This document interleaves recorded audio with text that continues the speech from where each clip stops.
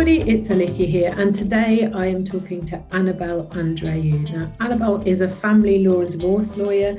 She works for Debenhams Ottaway solicitors, who very kindly agreed to collaborate on this podcast, because although it's a topic that, we hope none of us ever end up having to go through a divorce, it does happen, as we all know, and we want to make it as easy and good a separation as possible. So we are recording this November 2022. So when we talk about current things, hopefully we'll have a little log alongside with any updates when we release it. But just in case, we wanted to make you aware of when we're recording. So hi, Annabel. Thanks so much for joining us. Thank you very much. Lovely to be here. So tell us, you've got plenty of experience of helping couples go through the divorce proceedings. How can you have a good divorce? There are lots of ways, and it comes down to your attitude. Quite often, most people will already be in quite a high state of emotion to get to the point where they are now considering a divorce. And you need to go in with an attitude to think, let's just get this done. We've accepted that the marriage or civil partnership is over, and we now need to try and conclude as swiftly as possible so that we can move on independently.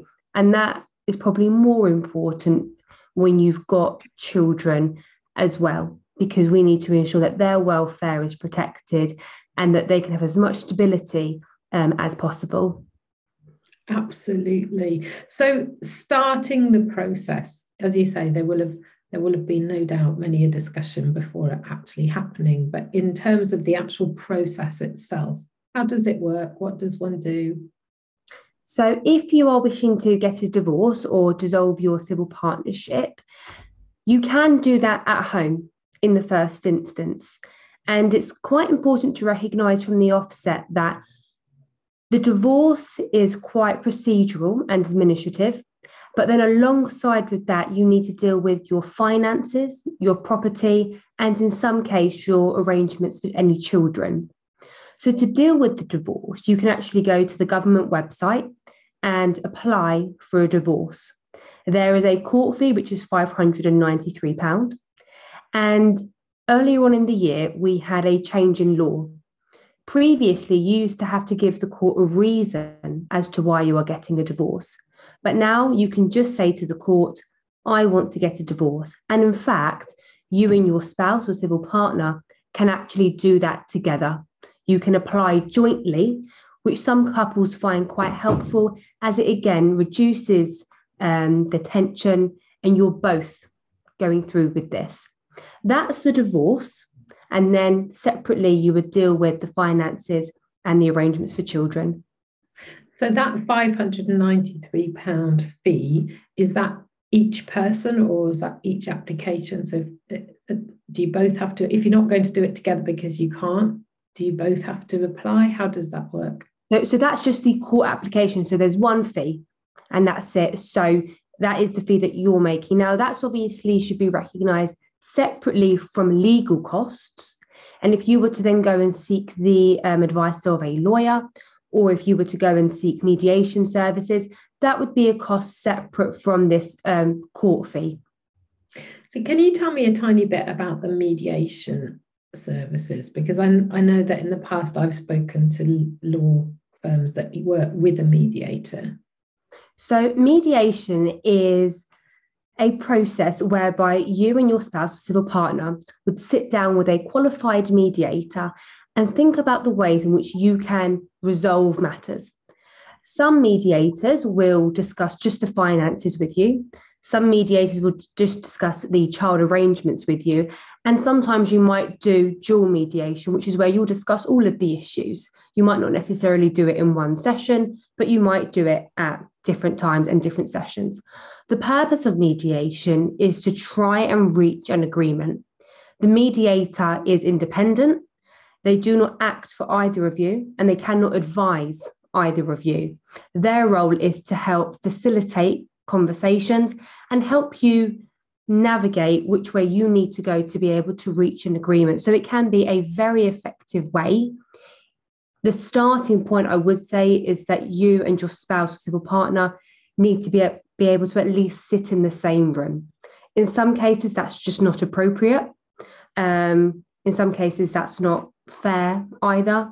But if you and your spouse or civil partner can sit in the same room, then it can be a very effective way. And then if you can reach an agreement, especially if it's about the finances, then ordinarily you would go to a lawyer afterwards to prepare what's called a financial consent order.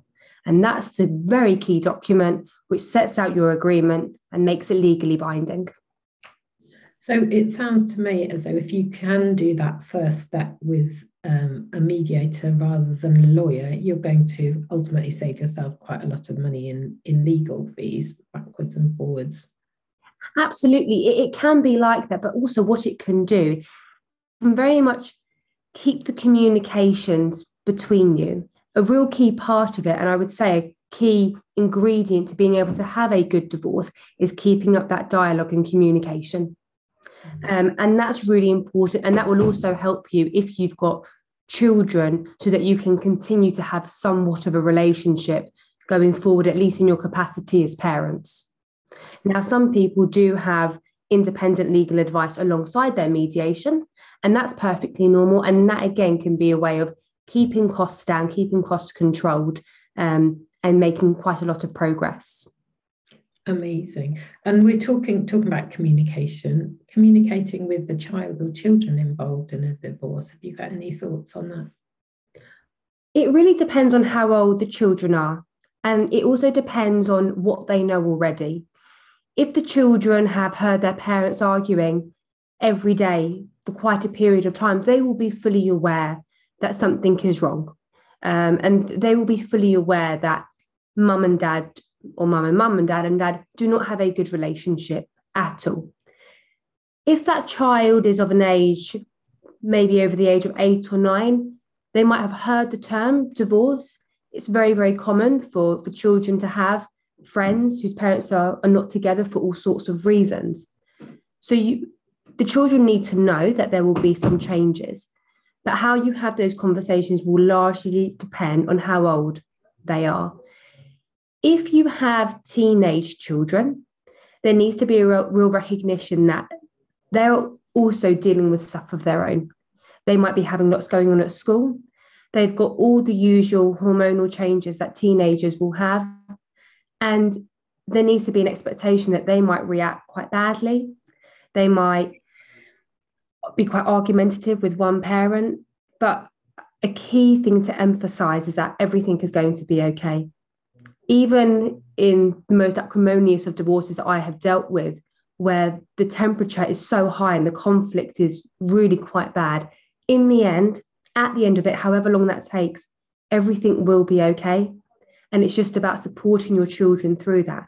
And also thinking about the other agencies out there who can provide support, because sometimes it's not appropriate to be having those discussions with your children. So perhaps if there's a school counsellor who can assist, if there are other wellbeing groups that your children can attend, then that's brilliant. And the final thing I would say is try and keep up as much continuity and stability as possible. So if parents are now living separately as they're going through their divorce, still try and ensure that those same patterns are there. So if one parent is always picking up a child from an after-school club or an extracurricular activity, try and keep that continuity there as best as possible so that their life and their well-being and development isn't affected. And I think that is such an important point, because I've sat certainly in therapy with young people where the communication is completely broken down and they end up being forced into being the messenger between parents, which is just so toxic, isn't it? So somehow, I mean, I don't know what, sometimes it can be very difficult to talk to your ex-partner, but having some way of communicating, whether that's text or email, and not expecting children to be in the middle, I think is really important. No, of course it is. And sometimes what we see is, tell your mum this or tell your dad that. And it's not fair on them. And I think a real thing that we see that's quite concerning is children feeling that they need to rehearse that conversation in their head before going to speak to the other parent, in case they get something wrong, in case they put it in the incorrect way, and then an argument starts and then they feel like that's their fault. And again, you usually see this with children who are often between about 9 and 14, because in addition to that, they've got their own things going on and they're trying to navigate their own way as they make their way through the start of adolescence and puberty. So that's really important. And at the start of your separation, you need to decide between yourselves as the adults what your communication boundaries are going to be. And you need to respect that. So whilst I'm saying, keep up that dialogue, at the same time, have boundaries in place, especially if there is quite a volatile relationship, and especially where domestic abuse is a feature as well. Yeah. So on that could be saying, right, we will only communicate on the WhatsApp group between the two of us. So the children are not involved in that WhatsApp group. And this is purely for arrangements. It's nothing about score. What's the word I'm looking for? Probably something like score gaining or something like that. And that's absolutely right. I know quite a few parents who actually set up new email addresses, and that will be their separate point. And that can also be quite helpful for the parents as well. If you don't want to have alerts coming up, so you can perhaps disable the notifications, and you can then decide when you want to check your email account for that particular email address. That can be quite a helpful tool if you are leaving quite a volatile and possibly abusive relationship, because then it gives you that distance from your ex-partner. Yeah, and that's really important, because we know, especially in those abusive relationships, how easily triggered people are, and you don't want to be living in that perpetual state of fear that there's going to be a ping and something else is going to come up. I mean, obviously, unless there are child protection issues, it is, where does the law stand around allowing a child to have a relationship with each parent? Because I think that, as I say, unless there are safety reasons why they shouldn't, it's really important that the message is, you have a right to have a relationship with your dad or with your mum or whatever it is. Absolutely. So there is a recognition that parents should be very involved with their children's lives, and that parenting opportunity should be shared as equally as possible. That doesn't necessarily mean to say 50-50 during the week, because there can be all sorts of reasons why that's just impractical. Not necessarily inappropriate, but just impractical and not workable. But there is absolutely a recognition that both parents should be involved, and also that both parents' families should be involved. The only time we see that, and it's not necessarily to do with a child protection issue as such, is where there are domestic abuse issues, and it would put the other parent at a risk to themselves and then possibly onto the children. That's when we can sometimes see questions of how contact should be dealt with and in what circumstances it should take place. That is an issue that I would say, if you are considering that, that's a real time to seek independent legal advice, because what you don't want to do is be at risk of a criticism that you are trying to alienate your child from the other parent. So, for example, if an individual has left a very abusive relationship and then they tell their child that it's not safe to see their other parent, you need to address that very sensitively and very carefully, because otherwise that child might start to think, my other parent is really dangerous and a really awful, horrible person, when the situation might be far more complex than that. And if a case like that did go to court, you could be at real risk of criticism, because even telling your child that another parent is dangerous or harmful is just as dangerous for that child, because it gives them an incorrect understanding of what the situation is. And that's also quite confusing. Ultimately, a child is half their mum, half their dad. If you're giving a statement to a child that makes them think that half of them is wrong, half of them is awful, that can lead on to some very serious developmental issues with a child, and again harms their welfare and well-being. So in those circumstances, do seek legal advice, but also do seek the support of domestic abuse groups. The Freedom Programme is a real popular one that's nationwide, and there are other domestic abuse groups across the country, depending on the services that your area is able to provide. So actually what we're saying is, wherever possible, make sure that your child knows that their other parent is an okay person. Even if you can't live with them and don't like them, that doesn't fundamentally mean there's any reason why their parent shouldn't have a relationship. So in terms of you mentioned finance, child support, how long does that go on for? What's the expectation? What could people, rather than just spitting out your family finances, I think the child support actually part of it, the piece is important. So that's a really important part, like you say. So you've got, as a starting point, child maintenance, and that's dealt with by the Child Maintenance Service, who are a nationwide organisation. Often in the circumstances where a child lives with their parent for the majority of the time, the other parent would be the paying parent. And that calculation can be conducted via the Child Maintenance Service website. It's quite an easy to use website.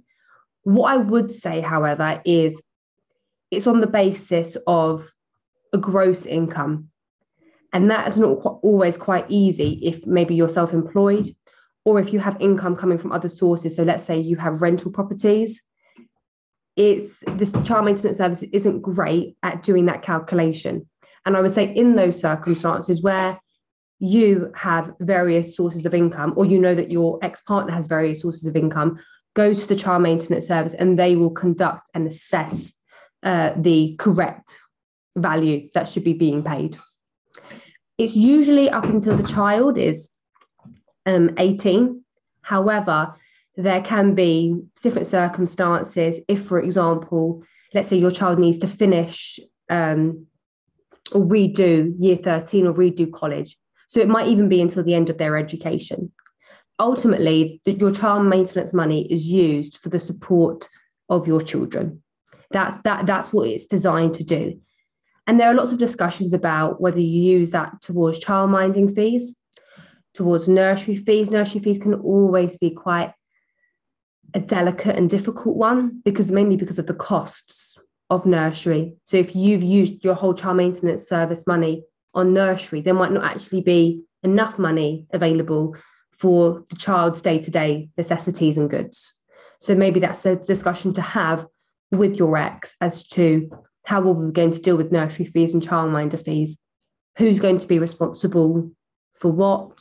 And I think it's about recognising as well that just because you pay child maintenance, if you can afford to do so, don't let that be an argumenting point. So, for example, don't say, I'm not going to buy the child a winter coat because I pay you child maintenance and you're meant to do that with that money.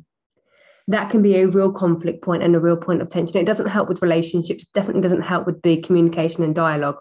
It's just about taking a very holistic approach that this money is used for the benefit of your children to ensure that they've got what they need. Brilliant advice. Thank you very much.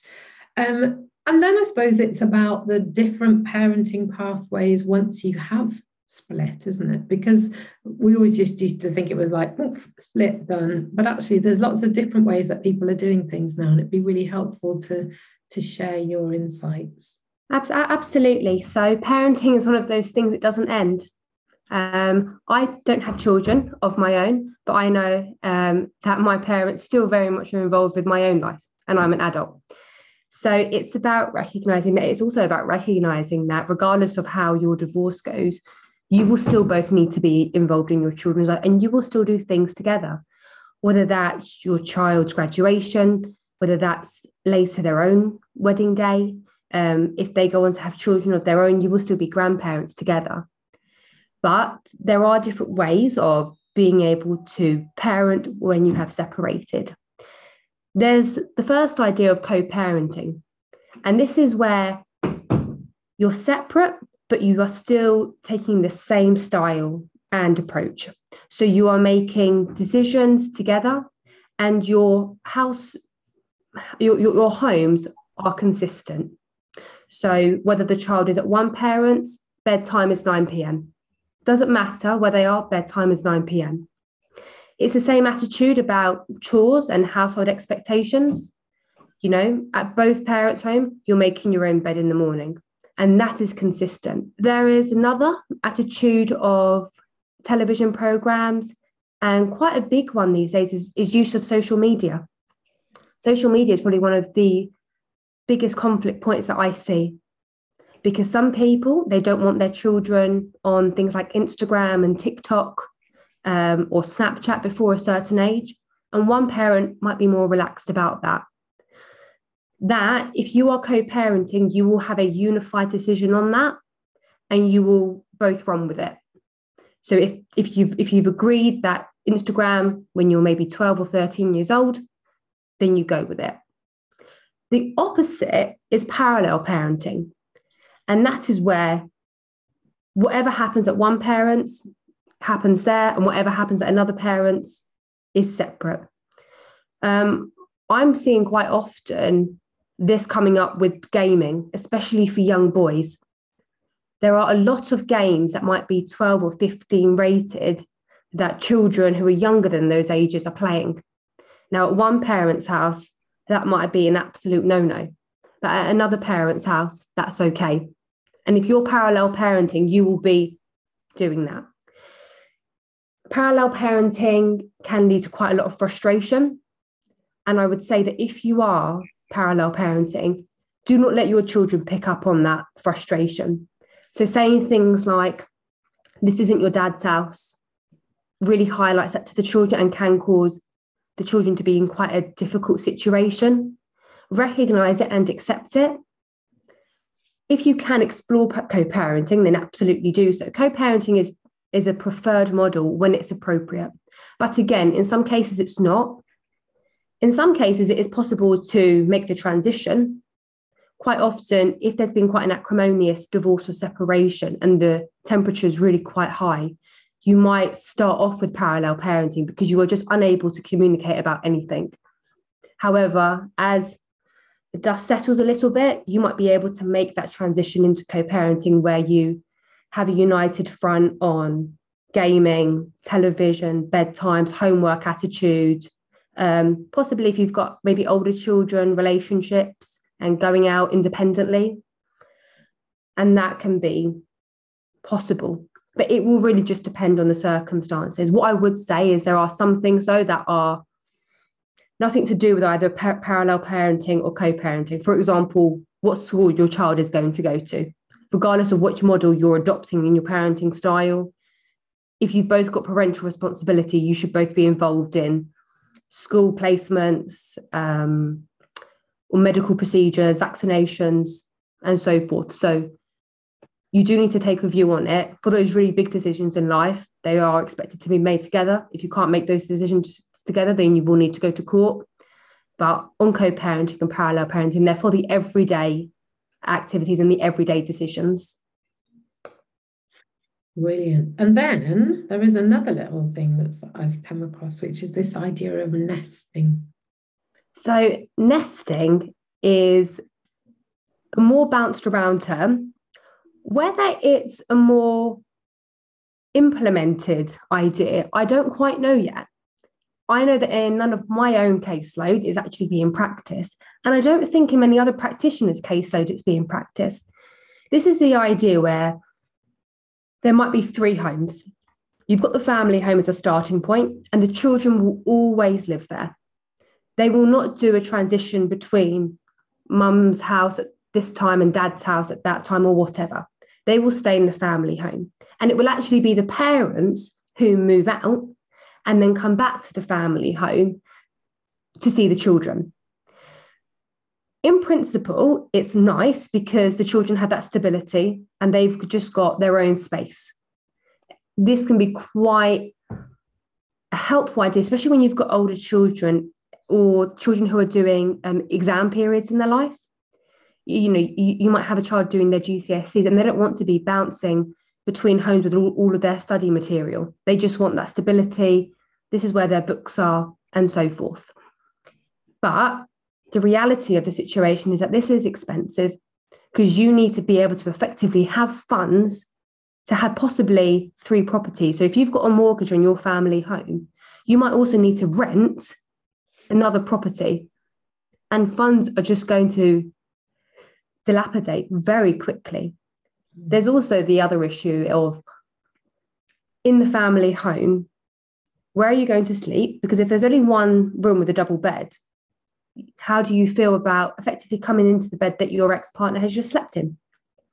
There's also the question of welcoming new partners back to that home. That can be quite a delicate issue. And then there's the more practical maintenance things, the fridge. Are we touching milk? Are we going to be putting things in the bin? Tidying up after yourselves. Sometimes you can see arguments derive from that. But again, this is one of the things, it's depending on your financial situation, and it's depending on the relationship that you've got with one another. If you are still relatively amicable and you can afford to do this, then in an interim period, it can provide your children with a lot of stability and a lot of structure. But it's got to be reflected on your own circumstances. And at the moment, as practitioners, we're not advising of it that much, but that's because, especially in the current circumstances, it's just not affordable. By the time you've got that and the childcare and the maintenance all lumped in together, it's absolutely a considerable sum, isn't it? This has been incredibly interesting. I've learned an awful lot, Annabel. Is there, just before we finish, is there anything else that you would pick, any particular piece of advice you'd give couples who are thinking of separating? Probably 2 things. At the start, get your ducks in order. Get everything organised from the start, and that will be incredibly helpful when dealing with the finances. Know what your finances are, know what you've got, know what you earn, find out about what your pension's worth.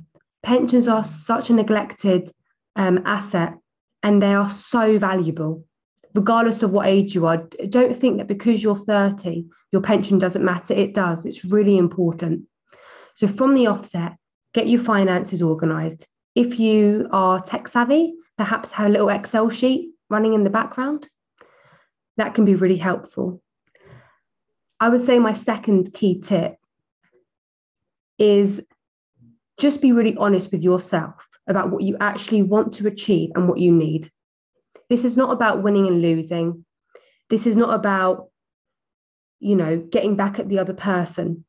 It's not really, especially with the finances, it's not really about the morals. Yes, you might have divorced for an awful reason, but just be honest with yourself about what you need and what you actually want to achieve so that it can just get done, settled, and you can both move on independently as soon as possible, rather than having protracted conversations really about the same thing. Brilliant advice. I think I'm a bit more brutal than that. I always say to people, at the end of the day, you've got to decide whether you hate your ex more than you love your kids, because that's what really, really matters. You're grown-ups, you can move on, but actually for them, this is a massive deal and they need you. If you guys are okay and can do it in an adult way, then everybody moves on and is okay much quicker. Absolutely. And, you've got to stay child focused in all of this. You need to focus. I need to rehouse myself and my children. I need to provide them with stability and structure and routine, and not get them involved in this adult stuff. And I think that's quite a good term. I like that term, adult stuff. It's got nothing to do with you guys. We're dealing with it. It's adult stuff. So Annabel, thank you so much. Annabel is at Debenhams Ottaway Solicitors. If you want to contact them, I'm really, really grateful for you collaborating on this podcast, because it's useful information that hopefully we don't need, but statistics say that many of us will. So thanks, Annabel. Thank you very much.